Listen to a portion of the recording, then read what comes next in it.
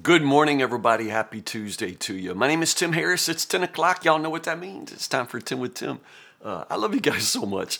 Thank you for being a part of my Bible study every single day, and thank you for walking through the Word with me. We go verse by verse, and today we're in Job chapters 32 and 33. Now, we start kind of a new section in Job. We're wrapping up Job. We really are getting close to the end. At the end, God's going to show up and God's going to speak, which is all Job's been asking for.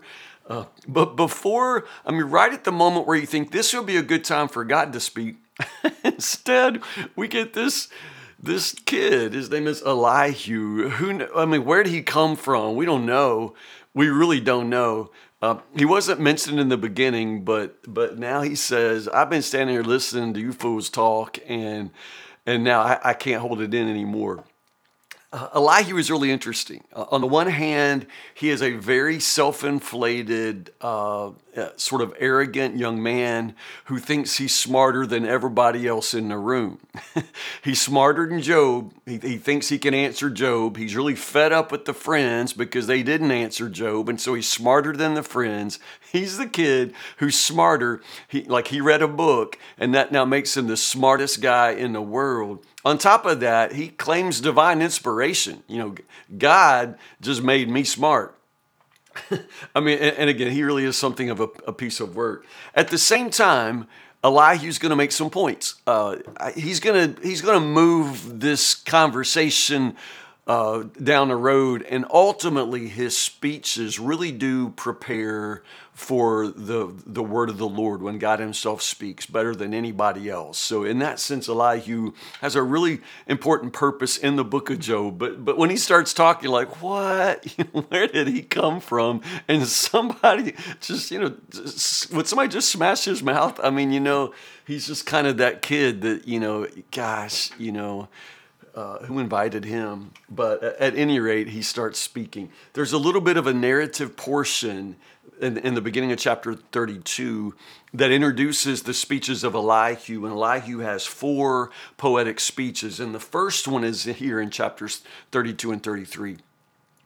So let's jump right into them. Elihu is angry, and this is what it says here in the very beginning. He's angry first off because Job won't admit that he's wrong. Job won't admit that he sins. Job won't admit that he has sinned, and so therefore God is righteous in punishing him. Again, in that sense, Elihu agrees with the friends, and much of even though Elihu says, man, I tell you one thing, you guys drive me crazy. If I was answering Job, I wouldn't say any of the stuff you guys say, and actually he says a lot of the stuff those guys would say, and that's the basic assumption there. He shares their assumption that Job has sinned in such a way to warrant the extraordinary punishment that he's receiving, assumedly from God. Understand that? So he's mad at Job because in his mind, Job would rather be right and let God be wrong, than to just admit that God is always right and therefore Job is wrong. We'll talk about it. And then the other thing, he's mad at the friends because he thinks y'all make God look bad because y'all are so bad at explaining God's ways. You fools make God look like a fool because y'all try to speak for him and y'all are fools, So Elihu is going to now, elevate the level of conversation by blessing us with his wisdom. He is funny. He don't mean to be funny, but he's like, there are sometimes elders are just not wise. He says that after he said, I just remind you guys, I'm younger than y'all, and that's why I've been standing back here not saying anything. But I'm right now, I'm like a ticking bomb about to blow. I cannot sit here and listen to you dummies talk any longer, I'll let y'all talk because y'all are elders to me. I'm younger than you, and y'all supposed to be smarter, but it is obvious that not old people are smart. That's what he says. He says that in verse 9. Sometimes elders just aren't wise, and so, yeah, thank you for that. Anyway, so apparently he is wise, and this is what he says. He's actually pretty amazing. If Job had been arguing with me, I would not have answered with your kind of logic, he says. But again, like I say, he really, really does. Should I continue to wait now that you were silent? I I'm full of pent-up words, he says. For if I tried flattery, the Creator would soon destroy me. So I'm not going to play favorites. I'm not on Job's side. I'm not on the friend's side. I'm on God's side, and God will be so pleased to have you, Elihu, I'm sure. So here we go. The Spirit of God has made me, Elihu says, and the breath of the Almighty gives me life. That's good. Look, you and I both belong to God. I too was formed from clay, so you don't need to be afraid of me, Job. I won't come down hard on you. Well, thanks, Junior. It's so glad to know that you're going to go easy on me. I mean, oh my goodness, what a goob, But that verse there in verse 7 where he says, I won't come down hard on you, he uses that phrase, my hand won't be heavy upon you, which previously in the book of Job is only used to describe the Lord whose hand is heavy upon Job. So it's just really interesting how Elihu uses almost divine language there. Don't worry, Job, I'm going to go easy on you. My hand went, yeah, whatever. Now, what Elihu does do, though, he's not going to falsely accuse Job of sins in his past life, in his previous life before the suffering. He's not going to go back and speculate, well, Job, you must have done something. Elihu won't do that. So in that sense, he's helping us. He is he's coming at this problem from a different approach. He's not just simply trying to speculate on what Job's sins must have been. So let's give him that credit. What he does, though, which is interesting, is he basically quotes Job. He'll take Job's words from all of this argument, and he will try to show Job where he's wrong. So it's more of a rhetorical or more of a it's a debate. He takes Job's words and then tries to show Job where he's wrong. Does that make sense? And in that sense, it's kind of interesting. The problem, of course, is, it's your understanding of what Job has said, and Elihu only halfway understands or only halfway listens to what Job has said. So for example, verse 12, this is strategy. You are wrong, and I will show you why. God is greater than any human being. And so he's basically saying, I'll show you why you're wrong. And so he is using Job's own words. I think that's really interesting.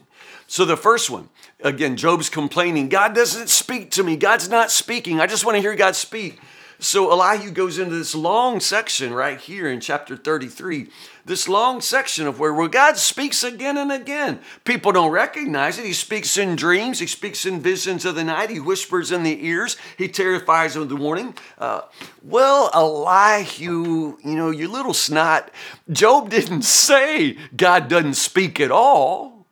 He just says he's not speaking to me now. You know what I'm saying? So this is where Elihu just makes me want to jump out the window, because he's like, I'm gonna take your words and I'm gonna show you where you're wrong. But that's not what Job said. He didn't say God never speaks. But Elihu answers as if Job said that God never speaks.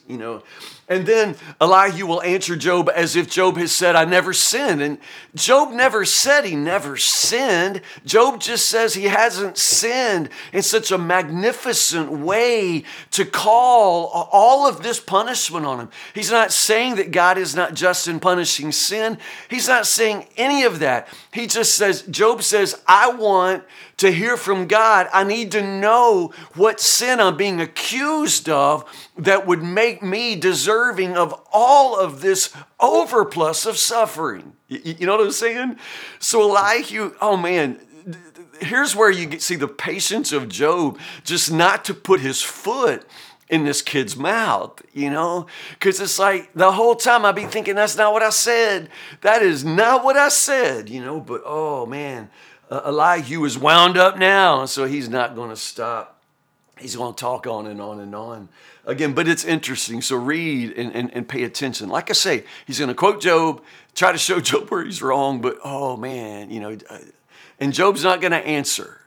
Elihu is just going to go. So that's the first speech of Job, chapters 32 and 33. Tomorrow, chapter 34 and chapter 35. Those are both separate speeches And with that, we'll make our way through the wisdom of Elihu. So there you go. Isn't it good though? Man, I just love it all so much. And I love you guys for being faithful to the word. Listen, have a good Tuesday. We got staff meeting today, but today in staff meeting, we get to go through CPR and AED training today. So anyway, we have that to look forward to. So I will be practicing CPR here for the next several hours. Anyway, I think it's an important part of our ministry. So pray for our staff, pray for our church. And if you're not a part of Woodburn, pray for your pastor and your staff today. They're serving the Lord. They're working hard. So encourage them. I love you guys so much. Have a good Tuesday, and I'll see you in the morning, Lord willing, 10 o'clock for 10 with Tim. Tomorrow, chapters 34 and 35. I said it right. All right. Stay in the word, get ahead, and I'll see you in the morning. All right. God bless you guys.